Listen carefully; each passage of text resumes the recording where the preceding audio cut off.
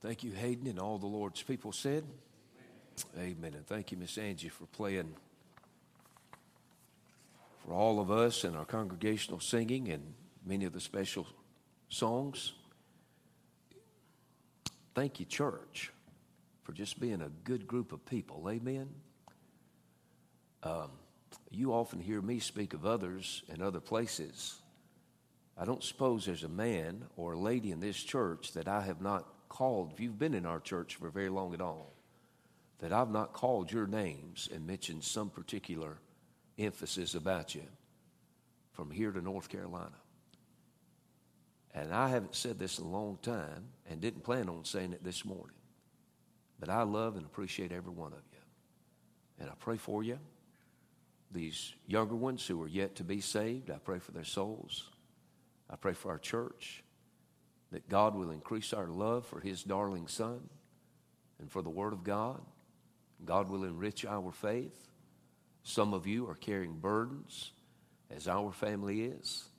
And if I'm aware of those burdens, I try to pray along those lines. Some of you would like to have your loved ones seated beside you today. And there's 2 or 3 of you. And I pray for your loved ones. And that God will touch them. And God will do what only God can do. And we can preach till we're blue in the face. But I'm going to tell you, God can get a hold to a man, a woman, a daddy, a mama, a brother, a sister, a child. God can get a hold to them and bring them and put them on the front row. I'm thinking about a man that we prayed for in the first church I pastored. If I called his name, some of you would know him because some of us went to school with him. But he got saved. And he'd go with me to every revival I'd preach. I wouldn't let him go with me on Wednesday. He wanted to. And he'd sit right over here, Jim. He wanted to. But I told him, I said, on Sunday nights and Wednesday nights, you're to be at Pleasant Dale. That's your church home. Unless you're sick or you're having to work, you ought to be at your church home. And I'd explain it to him. Oh, but I want to go with you. And I couldn't blame him for liking my preaching. Can I get a witness? But I'm going to tell you where he was when God saved him. I would announce, I used to preach some one year, a good little bit from the book of Jonah. I'd announce Jonah, and he was with me the week before in revival. He'd turn to the index to see what page that was on. He did that for the longest, but it was a joy to watch him grow. You don't know it. From the back rows to this front row up here, I mentioned many of your names and use you as illustrations of your heart for Christ, your heart for the lost, your heart for our church. And I love you this morning. I want you to know that. Take your Bibles and find with me, please, 2 Corinthians chapters 8 and 9. The reason why I said all that, I was going to ask you for a raise at the end of the service. No. I'm kidding. I thought I could set you up for a good laugh. Thank you for being who you are. I want you to keep your Bibles open to 2 Corinthians chapters 8 and 9. I'm interested this morning in the grace of giving. Particularly, I'm interested in the grace of missions giving. We will have our Faith Promise Missions Conference. That was born long ago in the hearts of preachers out of these 2 chapters. It's something that we give beyond our tithe and what we normally would give as an offering to our church. Our church has 2 financial accounts. We have a general fund and we have a missions fund. And what we give to missions is separate, and that lets us support, if I may take the time, and out of that missions account we have given missions offerings to a whole host of other missionaries. But you'll find in your front fold of your bulletin each month, Brother Roger, Miss Rachel Mullins, Brother Terry Rogers and family in New Orleans doing a good work. Brother David, Miss Virginia Diamante, long-time veteran missionaries to the Philippines, but they're now back home in the States. They gather Sunday school materials, Bibles, anything they can, send them around the globe to missionaries so they don't have to buy supplies. Brother Joel and Miss Leela Copley in the Upper West. Miss Carol Cole, who's the widow of Brother Matt Cole, who we didn't need to, because God called him home to stop her support. She still has needs in her life. She served right along beside him. Brother Larry Seals with Gulf Coast Prison Ministries. Brother George Wade to the prisons in Texas. Brother Vito Aomi speaks 5 different languages fluently, camps out in the Himalayan region, slips into villages, holds secret Bible studies. If some of the authorities find him out, they will put him to death. Pastor Wilson Sarapalli, who will be here with us Wednesday.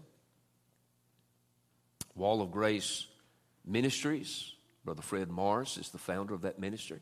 He was doing the ministry, practicing it, long before he founded Wall of Grace. Helps more preachers. The old video, some of us have seen the 2 videos of Wall of Grace. The old video had Brother Noel, I cannot call his last name, from up around Camden, Tennessee. When I would hear him on that first video that we've all seen, when he would mention Wall of Grace, which is a ministry of helping financially preachers, missionaries, evangelists, Brother Noel would mention that he and his wife were down to their retirement.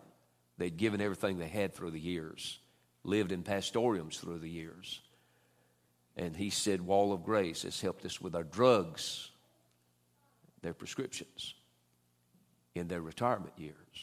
One dear brother from Tennessee mentioned his washing machine going out. That doesn't mean anything to you, but most preachers give about everything they got left over away. Most of them do. I love Brother Fred Morris and what he's done through the years. Brother Robert Wood, who works in local jails and prisons. Brother Danny Tessanier, missionary to India. Brother Ken Trivet on the Pine Ridge Indian Reservation, who will be with us this week. Brother Mark Thrift, mission evangelist, travels this world all the time. Unsheltered International, meeting many needs in many cities and many places. Rosemary's Home of Hope.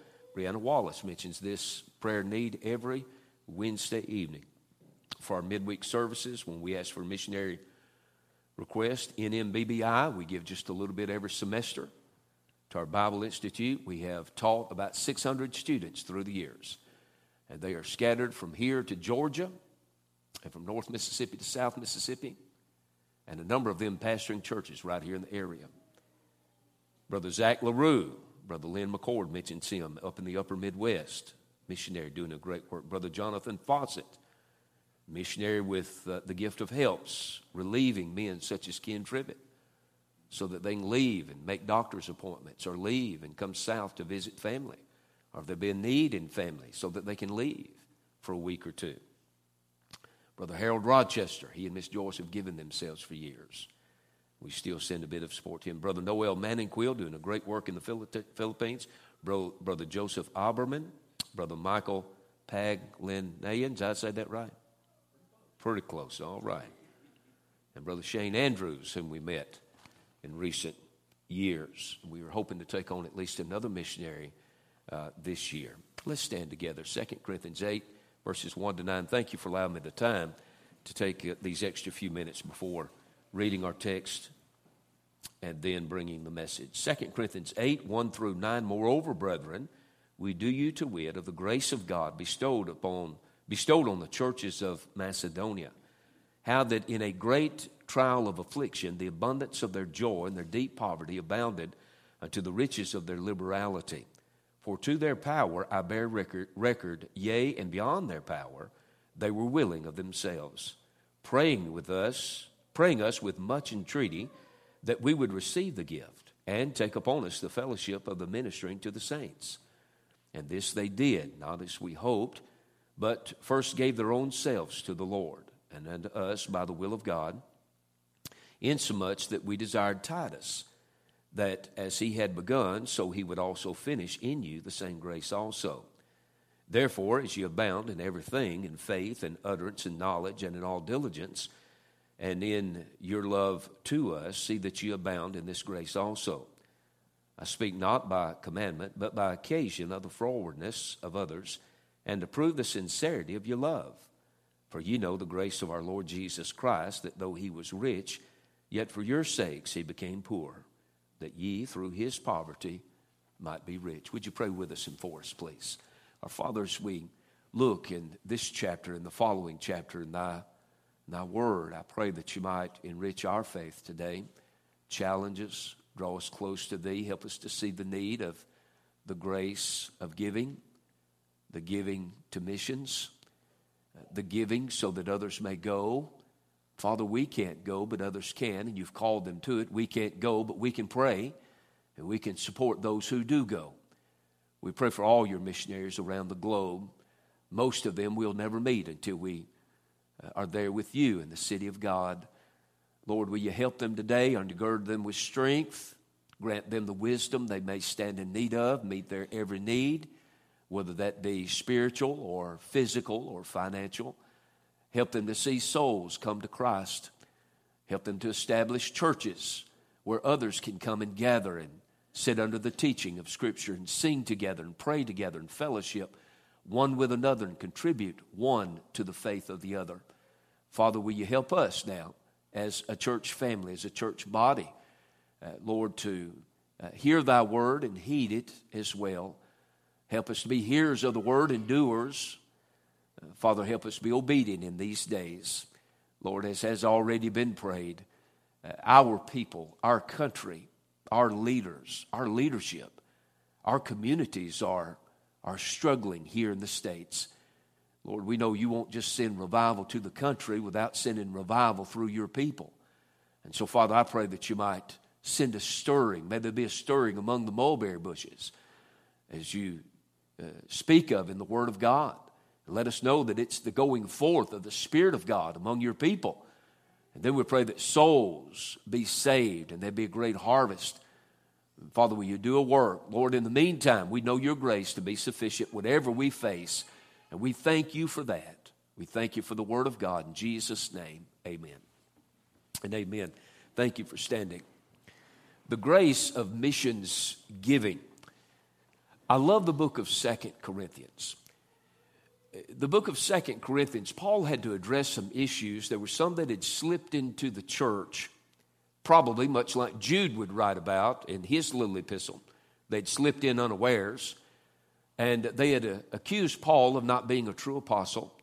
They had accused him of preaching for his own cultish following. They had accused him of preaching for money and a number of other things. And Paul had to address that. As a matter of fact, in chapters 1 through 6, he really has to address it pretty hard. And then toward the end of chapter number 7, the whole mood of the book will change because Titus is going to Corinth, taking the first letter and bringing back word that they had received. 1 Corinthians is a letter of rebuke. And they had received it well. They took the rebuke. You can tell a lot by a man or woman or young person by how they receive instruction and correction. And they received it. And so Paul wrote unto them in those chapters about how heartbroken he was. He is the New Testament Job, just as sure as Job had his own friends who became his critics / friends, so Paul did as well. It was among a group of people that he had actually led to the Lord and helped found their church. But when he learns that they've received their letter, then the whole mood changes. Then you come to chapters 8 and 9, and he uses some churches who, out of their necessity, still gave. And they wanted to give. They didn't want to miss the blessing. And so Paul uses them as an example, and he challenges all believers as he wrote to the church at Corinth. But he devotes 2 whole chapters, which are 2 Corinthians chapters 8 and 9, to the subject of giving. To the subject of giving. And he likens in these chapters Christian giving to Christian health. When our church may have gone through a struggle or two, Brother J.B. in our treasury does an excellent job. He keeps everything on the up and up. Everything can be accounted for. And I would ask him, when maybe we would be at a season where there would be a bit of struggle of some sort, what's our offering? Of course, usually I don't have to ask him. He just sends it. What do our finances look like? When a preacher's talking to me, and there's rarely a day in my life that I don't talk to a preacher from somewhere that's in some battle, struggling somewhere. Maybe it's a group of people that's leaving the church, and I'll always ask, what do your offerings look like? You say, preacher, why? Here's why. You can get this out of the book of Nehemiah, and out of these 2 chapters, as well as I'm sure some other places in Scripture, our giving reflects our Christian health. Did you know that? Have you ever thought about that? It reflects our Christian health. Paul writes about that, to prove your faith and to prove your love. In 2 Corinthians chapter number 2, he wrote something similar, didn't he? You remember in 1 Corinthians 5, there was a fellow that was living. He was shacked up with his stepmother, and Paul said, turn him out of the church. He said, do that so that he may understand I don't have a church family now to pray for me and to support me and to love me. And the design of that was to bring him back in repentance, and it worked. It worked. True. The young man was defiant once upon a time, and so they dismissed him from the church fellowship. But when you come to 2 Corinthians 2, there were some that wouldn't forgive him and receive him back into the fold. And Paul rebuked them for that and told them, this is a true test of your Christian health, whether or not you're real or not, whether or not you can forgive him and restore him and embrace him and welcome him back in now that he is repentant. And so here he deals with that same type issue regarding Christian giving. Now, in order to give, you don't have to be wealthy, do you? You remember what Jesus said said to his disciples as he was in the temple one day, and there was a little widow lady came by and cast in her 2 mites, and he said, fellas, I want to teach you a little lesson right here. He said, she gave more than everybody else gave today.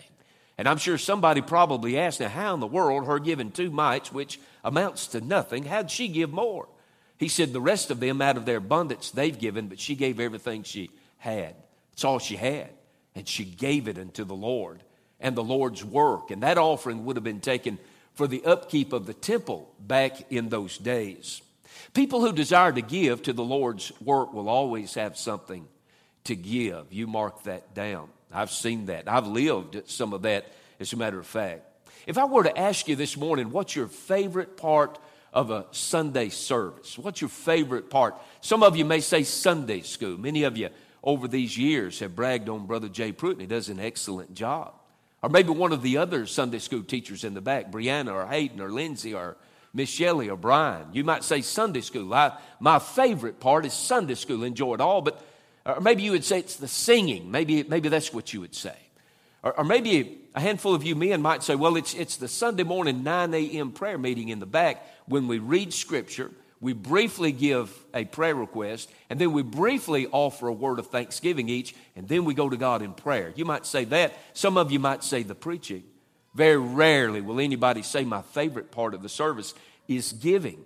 As a matter of fact, a lot of preachers avoid the subject of Christian giving, and a lot of churches and people sitting on pews don't want to hear the subject of giving, but it's a Bible subject. Paul's not begging for money in 2 Corinthians chapters 8 and 9, and neither am I this morning. As a matter of fact, if it ever comes down to having to beg for money, you can forget it. I'm not begging for anything. If a man loves God, he'll serve him. If a man loves God, he'll be faithful. If a man wants to give, he'll give, and he'll be faithful in it. And he'll thank God that he had something that he could give. I found that to be true over the years. Paul in chapters 8 and 9, the great issue here is the need of the Jerusalem saints. Remember, he's taken an offering for the poor saints in Jerusalem, and there was a great need there, right? As a matter of fact, you'll remember that on the day of Pentecost, some 3,000 were saved there in Jerusalem. Just a few short days later, 5,000 more added to the number. That's 8,000. And there was a famine in those days, and there was a dearth in those days in and around Jerusalem. People were migrating there because that's where the apostles were preaching the gospel and trying to help ground and found the church. And so there was a great need there, and people were in deep poverty. As a matter of fact, the first deacons that were set aside to serve in such a capacity is found in Acts chapter number 6, and it was out of that same need that Paul was trying to help minister to and help need, which says a lot to us about bear you one another's burden that the Bible would admonish us. Notice verse number 1. Paul writes, moreover, brethren, we do you to wit. To wit means I want to declare something to you. I want to clear something. I want something to be very plain to you. I want to declare this. Moreover, brethren, we do you to wit of the grace of God bestowed upon the churches of Macedonia. He's going to use the fellowship, the churches, those local bodies in Macedonia, in that area, in that region. He's going to use them as an example to deal with this grace of giving in these 2 chapters. The grace of God. If you'll read these 2 chapters, you'll find the word grace will continue to come up. And it's grace that is connected to the giving of God, right? He is giving toward us, our giving toward one another, or perhaps someone who may not even know what has happened. When we feel moved of the Lord to help meet a need in somebody's life. I've given at times, I've felt very much impressed of the Lord to give. And I've said to my wife, not in a critical tone, but I've just said, I don't even know if they know what we just did. And I don't know that they understand that God impressed upon our souls to reach in our wallet and give to help meet a need in their lives. God gives, and He expects His people to be givers as well. The Bible speaks here of the gift of giving. Or the Bible speaks of the gift of giving in Romans chapter number 12. There are many gifts that are given, bestowed by the Holy Spirit. When you were saved, the moment you were saved, God gave you a gift. Those gifts are listed in the New Testament. You're looking at a pastor that believes that you actually possess more than one gift of the Holy Spirit. I believe you get a measure of wisdom to go along with whatever your gifting is. We have some gifted people here in this service, but the Bible speaks of one of those gifts being the gift of giving. Let me use an old buddy of mine who's in heaven now as an illustration, then make another statement or two and move on. Wayne Robinson, when I was the 4 years up at Thrasher Baptist Church, when I was there, he had a small grocery store, and we just wanted to patron him. And we went in there whenever it come time to come up to the counter. Lynette, the cashier, just pulled the basket down to the end of the counter and got to bagging things. And I thought, now this is odd. And then she turned around and she said, look, there's no charge. And I said, no, we're not going to do that. Because I'm going to feel bad about coming in here. My wife will. I'm not going to do that. I want to patron him. And so he was in the back room. And I went back there and I said, Brother Wayne, I can't do this. I understand you told her not to charge. He said, preacher. And I said, I'm not coming back. I'm not going to be a burden on you. And Doug Jones, Brother Doug, drilled that in me years ago. He said that, and I want you to listen to me. He said that a lot of preachers walk around with their hands stuck out. Because they're a preacher, they think everybody ought to give something to them. Do you know if we're not careful as a church, we'll go to People's Building Supply, or we'll go to True Value, or we'll go somewhere and think they owe us something because we're the church, because we are a church. I want to tell you something. We ought to be willing to pay full price. And if we get the Baptist discount, that's full price plus 10. Let's do that and keep a good standing in the community. But I said to Brother Wayne, I said, I'm not coming back. I'm not going to be a burden on you, and I don't want you to hate to see me coming. And he said, preacher, he said, you better come back. He said, I expect you to come back. You're my preacher.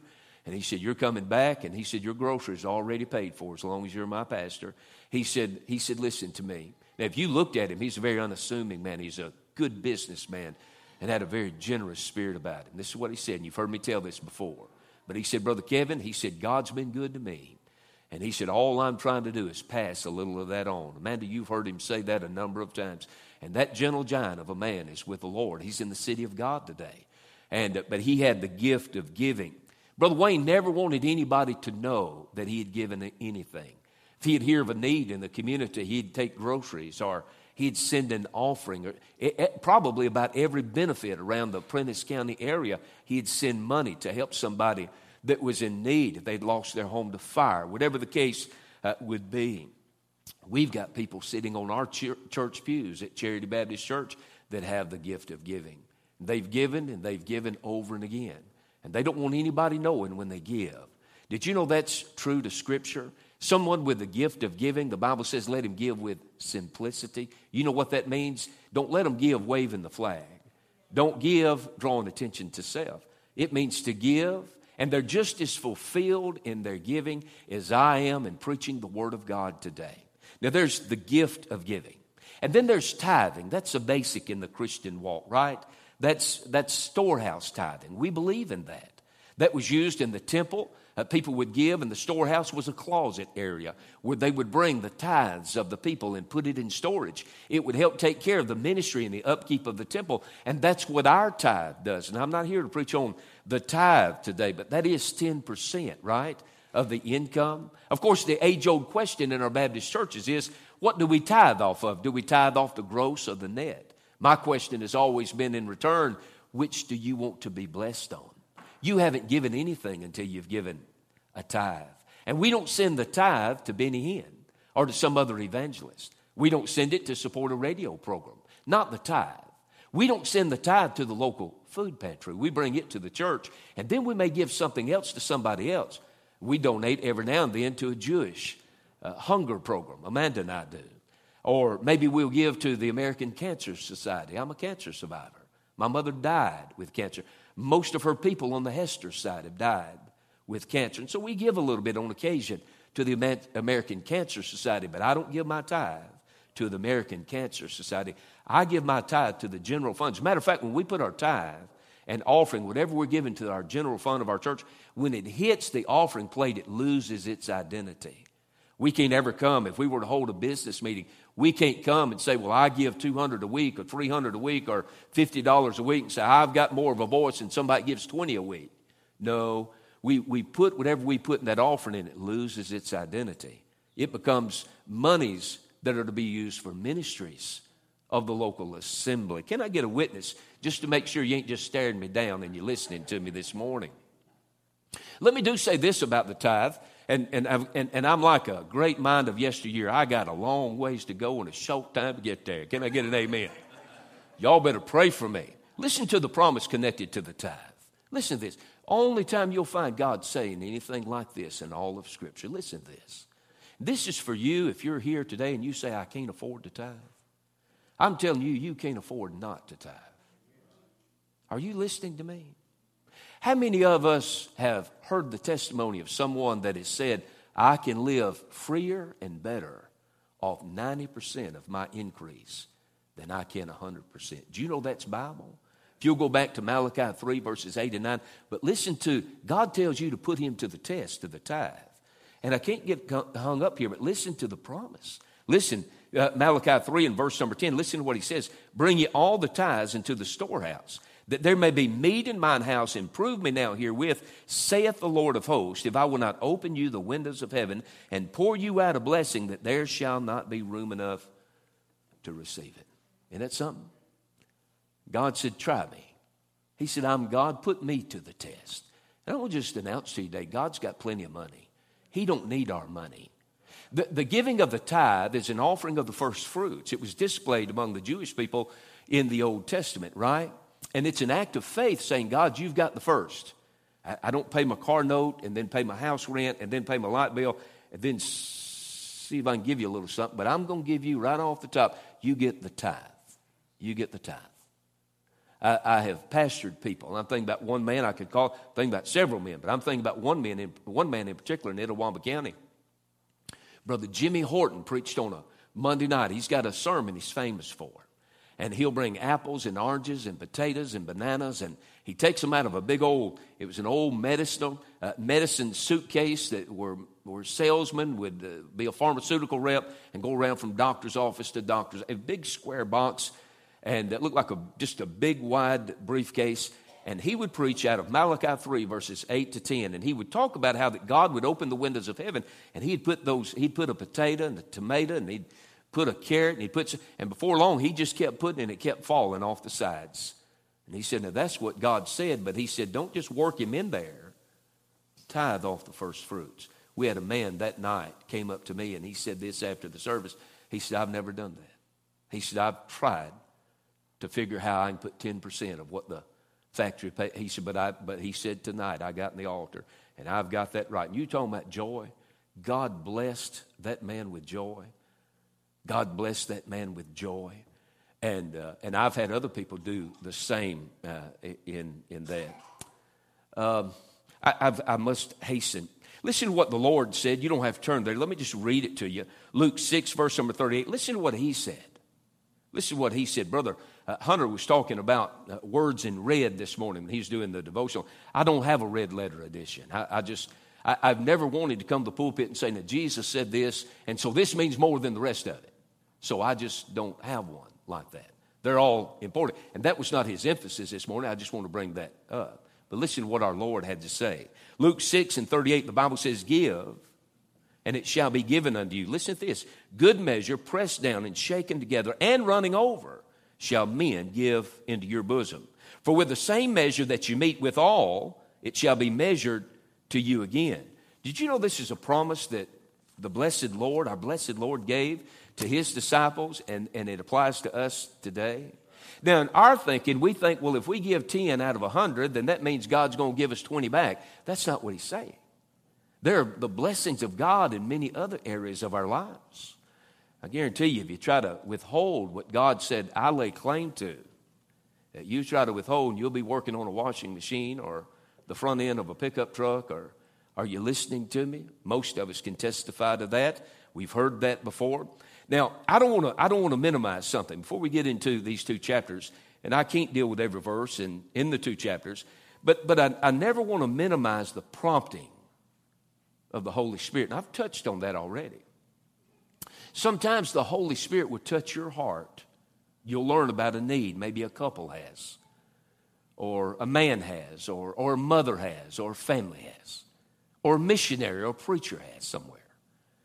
And you'll feel impressed of the Lord to give something to them.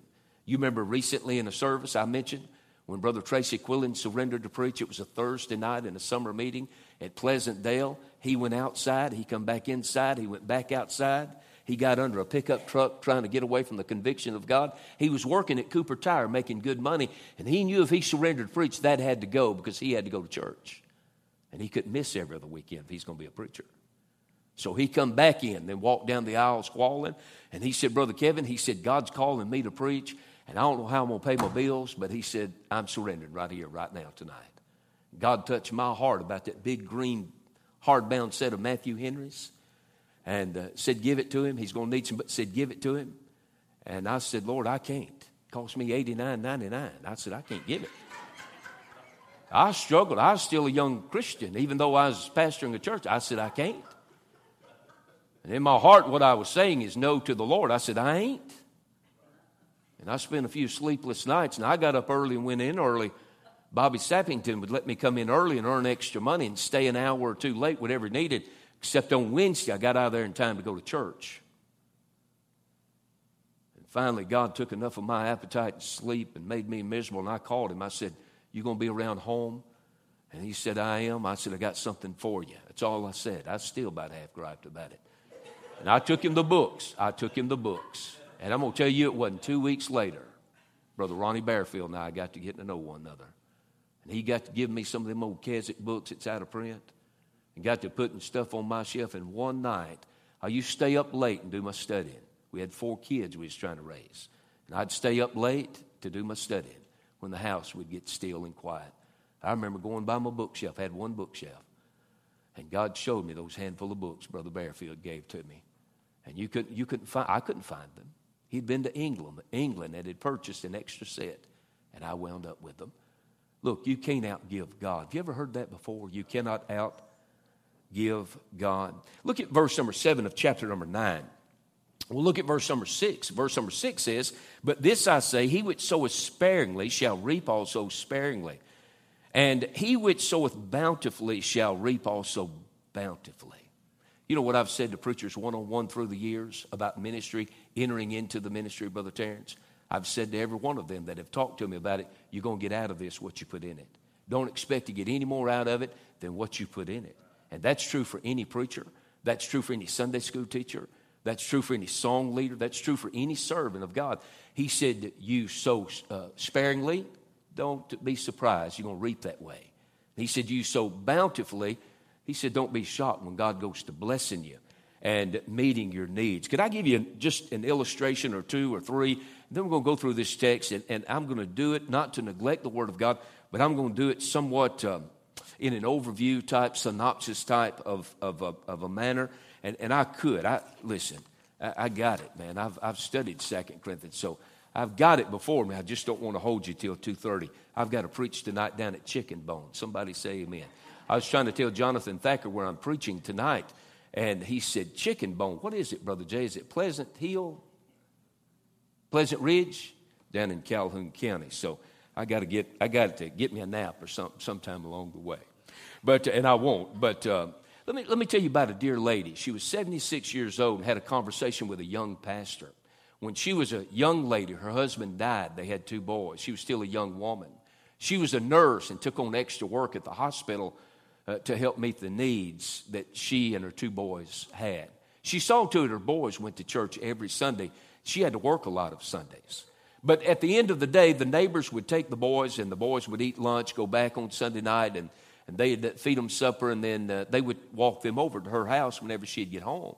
She'd always ask the boys about the Sunday services, and they were expected to tell their mother. One Sunday night, she got in from work, and they said, Mom, next Sunday we're having Mission Sunday. We're going to have missionaries all day.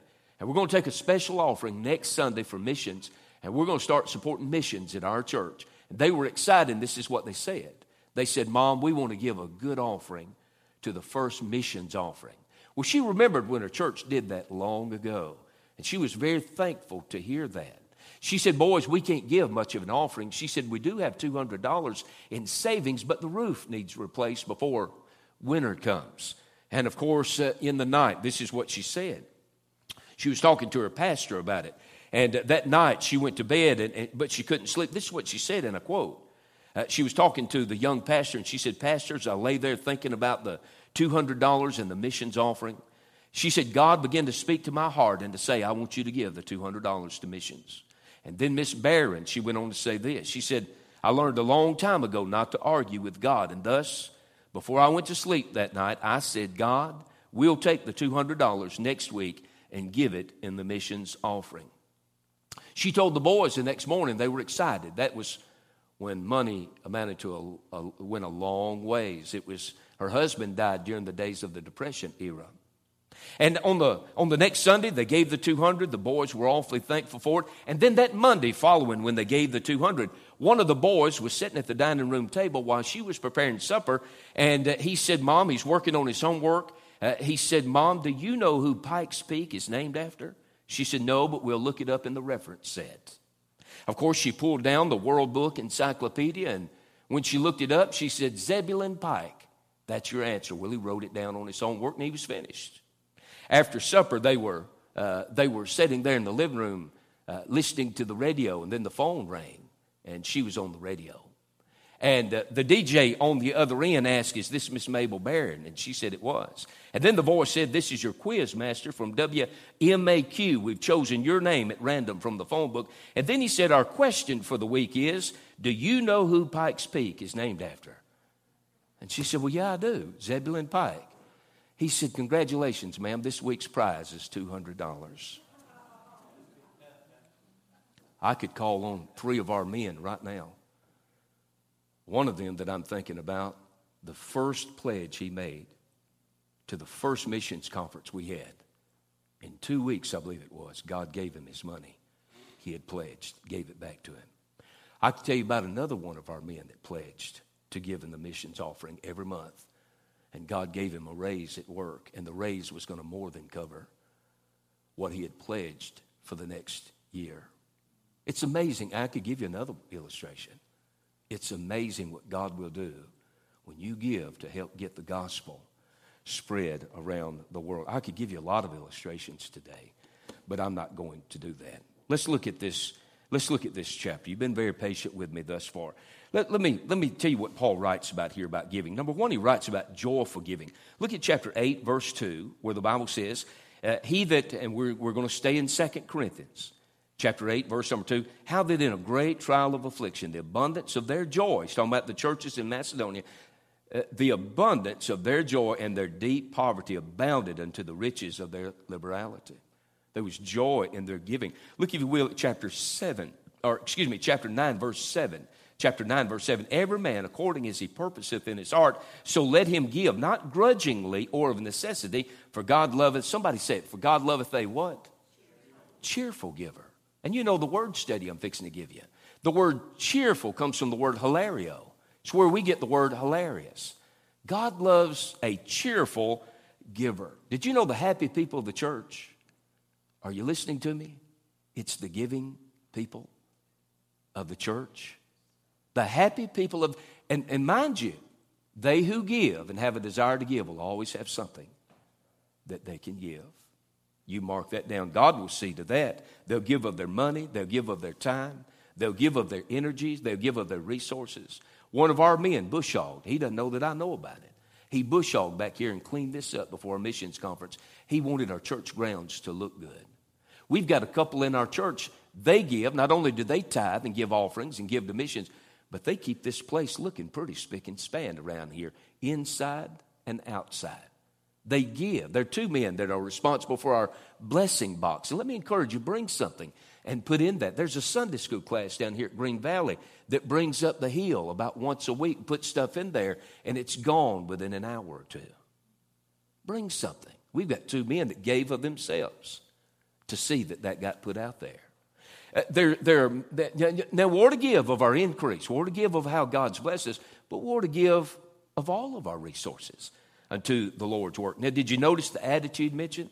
He said when you give, don't do it grudgingly. As a matter of fact, someone who gives grudgingly, you know what you need to do with your attitude? You need to bring that to the cross. That's what you need to do with your attitude. God gave the best so that we could be set free. God gave the best for sinners. God gave the best for the worst. And out of that, our appreciation for that, we should be willing to give too. Don't maintain the attitude of a slave. A slave would say, I don't have a choice, I have to. That preacher said something about it. Don't have the attitude of some type of a servant that says, well, it has to be done. I need to keep the nursery. Why, I got to do my part back there. But have the attitude that of a son. We are little s, sons of God. We're children of God. And our attitude ought to be, I want to. I want to give. I want to serve. I want to help where I can help in my local church. Now, Faith Promise is given, born partially, to a large degree, as a matter of fact, of that partially. Look, if you will, at chapter 9 and verse number 7. I'm interested in the word purposeth, where the Bible says, every man, according as he purposeth in his heart, so let him give. As he purposeth in his heart. That's an interesting word. It's one of the key words of the whole Faith Promise movement. As he purposeth in his heart. Let him give what he purposes, what he decides, what he proposes, what he intends, what he chooses to do, what he prefers, or what he makes plans to give. According to chapter 9, I won't read all these verses. According to chapter 9, verse number 2, this kind of giving, it focuses on missions. In chapter number 8 and verse number 4, I do want to read this verse. That Faith Promise giving is fellowship giving. Listen to chapter 8 and verse number 4. Praying us with much entreaty that we would receive the gift and take upon us the fellowship of ministering to the saints. 3 men that will be here this week. We all partner together. We fellowship together. And we send a little bit of support to their work. That's Brother Mark Thrift, Brother Ken Trivet, Brother Wilson Sarapoli, and the work that they do. And we as a local body, we partner with other local assemblies around this country in helping to sustain them and meet their needs so that they can go and do what they do. Now, I've given you 2 things. I've thought about this. I've given you 2 things, 2 matters regarding God being liberal about 2 things. You've heard me say this. Number 1, he's liberal about giving. Number 2, he expects us to be liberal about giving. But according to chapter 9 and verse number 11, God blesses liberal giving. Did you know when a soul is saved at Pine Ridge, there's a bit of credit given to our church who gives to help keep he and Miss Sherry on the field? When Wilson Sarapoli goes back to India and leads people to the Lord, do you know every church that gives to that work to make that possible? Do you know those of you who, some of you still send a bit to help buy a bag of rice for a pastor over there so that he can feed his family for a month? When that man leads another soul to the Lord. It may very well be when you get to heaven. I think all the attention is going to be on Christ, but it could be possible when you get to heaven, somebody from India may approach you and say, thank you for giving. Because you gave, I'm here today. You helped that preacher to be free to where he could preach the gospel. Let me say this, verses 4 and 5 of chapter number 8. Paul writes not only about joyful giving, but spiritually minded giving. Verses 4 and 5. Praying us with much entreaty that we would receive the gift and take upon us the fellowship of the ministering to the saints. And this they did, not as we hoped, but first gave their own selves to the Lord and unto us by the will of God. Spiritually minded giving. Now, you don't hear me say much about giving, and I'm going to tell you why. You don't have to browbeat people to give. You don't have to come in through the back door and trick people into giving. You don't have to be underhanded. Spiritually minded people want to give. They know what the scriptures say. And so you don't need a gimmick for anything like that. 1 Timothy chapter number 6, verse 10. Don't turn there. Let me read it. The Bible says, "For the love of money is the root of all evil, which while some coveted after, they have erred from the faith and pierced themselves through with many sorrows." Now, what a statement about the depravity of man.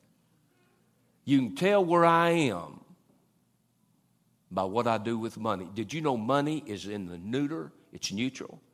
There's nothing good or bad about it. He didn't say money was evil. He said the love of it.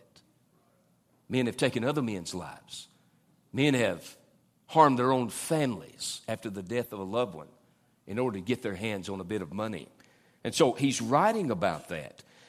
In verse number 4, again, he's not the one doing the begging here. The churches were in poverty, verse number 4 of chapter 8, praying us with much entreaty that we would receive the gift. Evidently, Paul had told them, don't send it. You need your money. And what they were saying is, don't beat me out of a blessing. One of the hardest things for me the last 30 plus years is when somebody comes to me trying to give me something, receiving it. But you know what I've learned the hard way through the years? That you would cheat them out of a blessing if you stopped them from doing the giving. I love what he says here when he says that they were willing of themselves, verse number 3, praying us with much entreaty, verse number 4 of chapter 8, that we would receive the gift and take upon us the fellowship of the ministering to the saints. Verse 5 says, but first gave their own selves to the Lord. That's where my good friend Matthew Poole, he got in and said he lives his life in the offering plate. I've got so much to cover and I don't have the time. Paul gives examples of giving, model giving. Chapter 8, verses 1, 2, and 3. The churches of Macedonia would have been the Thessalonians, the Philippians, and would have been the Bereans. They gave of themselves and they gave beyond themselves. Here's what I'm saying. When we left Hurricane a few years back, were it not for the kindness of a handful of people, I don't know how we'd have survived. We were members of Unity Baptist Church for a year. We didn't want to put any church under any undue pressure. And so for a year, we joined a church. We were faithful to that church. I preached every Sunday. As a matter of fact, I preached in 100 churches that year. I preached nearly every night and a lot of mornings that year. And I was recovering from cancer treatments and was wore out. Amanda and I both, she helped me. It hit me first. I thought I'd lay down and die. After we wound up moving to Iuka, the whole family, we called a family meeting, trying to think of how to help her. You would not have known her. You would not have known her. But while we were members of Unity, we wanted to give to the Faith Promise Missions offering that year. We didn't have anything. We didn't have anything, did we, Amanda? But you know what we got to praying about? We got to praying, God, would you give us something so that we can give something? And I came in one day and I said, Amanda, I said, God's placed an amount on my heart and we don't have it. And she said, God's put an amount on my heart. And I said, what does he put on your heart? She said, you go first. I said, God's put $1,000 on my heart to give in the missions offering. She said, that's exactly what God put on my heart. We didn't have it. We didn't have it. And she said, what are we going to do? I said, we're going to pray about it. And would you believe somebody wrote us a $1,000 check before Missions Week at Unity Baptist Church in the year 2008? God is my witness. We put it in our bank account and wrote the check for it and gave it. And I told Brother Ronnie what happened. Dana Williams, Brother Dana, who we just heard Wednesday night.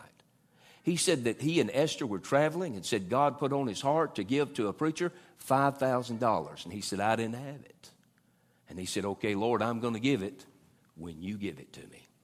He said, God told me to give that preacher $5,000. Said, I didn't know what he had, what he owned, if he's under some need, in distress. Didn't know. But he said, God gave me a figure, put it on my heart to give to a preacher, $5,000. He said, Brother Chris, he said, immediately I said, okay, Lord, I'm going to give that preacher $5,000. When you give it to me, I'll give it to him. And someone gave him a check, wrote him a check for $5,000. And he said, all I did was turn the back of the check over and endorsed it and gave it right back to that pastor and said, mail that to And he mentioned the preacher's name. I've had that happen to me many times through the years. Now, God can talk when you can understand Him, and you'll be amazed at what God can do through giving. Sensible giving. Now, I want some of you to hear this because some of you are struggling with it right now. Now, just take you a deep breath and let it out. I'll give you this and only one more point of emphasis, and I'll close. I'll be true to my word. Look at verses 12 and 13. Paul also writes about sensible giving. I want you to listen to this carefully. Sensible giving. Look at chapter number 8, verses 12 and 13. Look at these verses. For if there be first a willing mind, it is accepted according to that a man hath, and not according to that he hath not. Did you hear that? For I mean not that other men be eased and ye be burdened. In other words, he said, if you don't have it to give, you don't have to feel one bit sorry about that. Did you hear that? Let's read the two verses again. Sensible giving. Don't give and put yourself in a burden, under a burden, and then the bunch have to bail you out now. If you don't have it to give, don't you give it. You say, preacher, I want to give. You give what you have to give from. And if you don't have it, you don't have to hold your head down. If somebody gave $1,000 in the missions offering next Sunday morning, and you give your tithe, and that's all you can give, then you give your tithe, and you let God take care of the details of that missions account. You say, preacher, you ought to be challenging more than that. I'm telling you what the book says. I preached this one time, and an elder man, out of this verse, and an elder man come up to me, and he said, thank you. He said, for years, he's 80 years old now. He's a good friend of mine from Ryan's. He said, preacher, for years, I've been beat over the head with the Bible about giving. When I would give my tithe and my offering and give in revivals and things like that, what I had. But he said, preacher, I've never had much money. Look at what he says. Verses 12 and 13. For if there be first a willing mind, it is accepted according to that a man hath, and not according to that he hath not. For I mean not that other men be eased, and ye be burdened. Here's what we know about that. We learn God does not expect us to give what we do not have. We learn, secondly, God does not expect everybody to give the same amount. I'm talking about this faith promise business. God doesn't expect everybody to give the same amount. We learn, number 3, common sense, according to verse number 12 of chapter 8, is not to be thrown out the window.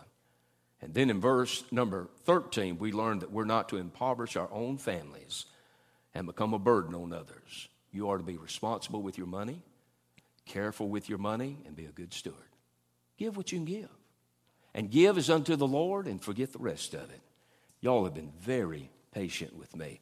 And I want to give you one more item, because I've been working toward this the last 2 or 3 years in this church. And I do want to make a statement about going forward, and it's as far as what's in my heart. And I want you to, several verses, I'm only going to make 2 or 3. I'm only going to make 2 or 3 statements, and I won't be long with it. Look at chapter 8, verses 16 to 24. There's been an offering taken. And it's going to be sent not by one man, but it's going to be sent by 3 men. Whatever the amount was in the beginning, that's what they are to deliver when they get to their destination. All 3 men have a good testimony. That's why he didn't put 1, but he put 2, put 3 together. That the money would be accountable. That somebody can give an account for it. Watch this, chapter 8. We're only going to read it. Don't have time to work through it. Watch this, chapter 8, verse 16 to the end of the chapter. But thanks be to God, which put the same earnest care into the heart of Titus for you. For indeed he accepted the exhortation, but being more forward of his own accord, he went unto you. And we have sent with him the brother whose praise is in the gospel throughout all the churches.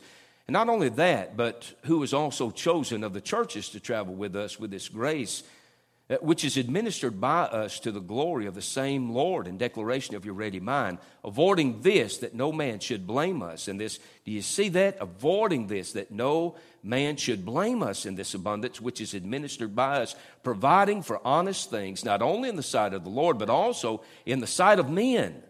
He said, other men need to know that we've done right by this offering. And we have sent with them our brother, whom we have oftentimes proved diligent in many things, but now much more diligent upon the great confidence which I have in you.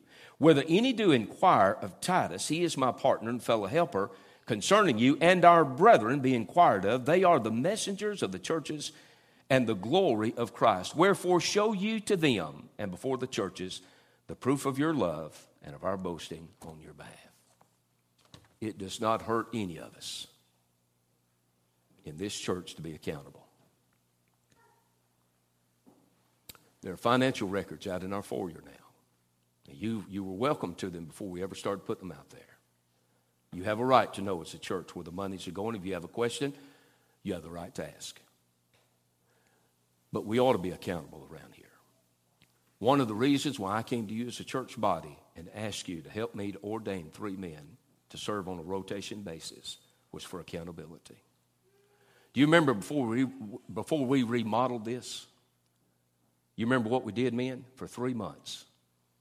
We brought plans, we discussed it, we talked it. We'd come back to the church and discuss it and talked it. You remember that? And somebody that left made the statement, said, well, we didn't get what we wanted. And I sent question back because they sent question. I said, what was it you wanted? Because we as a group of people, we discussed what we all agreed on, and that's what we got. We did that for 3 months. We had 2 different committees, one committee of men, one committee of ladies. The only time I ever addressed the confusion was over the lies that was told. Y'all remember that? Now, I could really get in a ditch on this. Y'all may have talked it among yourselves, but I've kept it under my hat and had to just take the shots when they came. We don't get any more now. But you remember what was said? 80-some-odd thousand was going to be spent to paint the back and put carpet in. That was a lie. You remember what was said? And look, when I addressed it, nobody ever came out and said, let's talk about it. Nobody. You remember what was said about the altar? We won't have near as much room in the altar now. And we won't be able to seat near as many people in the sanctuary. Now, I don't preach to people who aren't here. But here's what I'm saying. We met before we ever started to get a plan going forward. Accountability is good for this church. It's good for any church. It's good for me and it's good for you. And as long as I'm here, we're going to do everything we can to do everything out in front of the church. A church member has a right to know. Can I get an amen? Thank you. And thank you for your patience. Let's stand.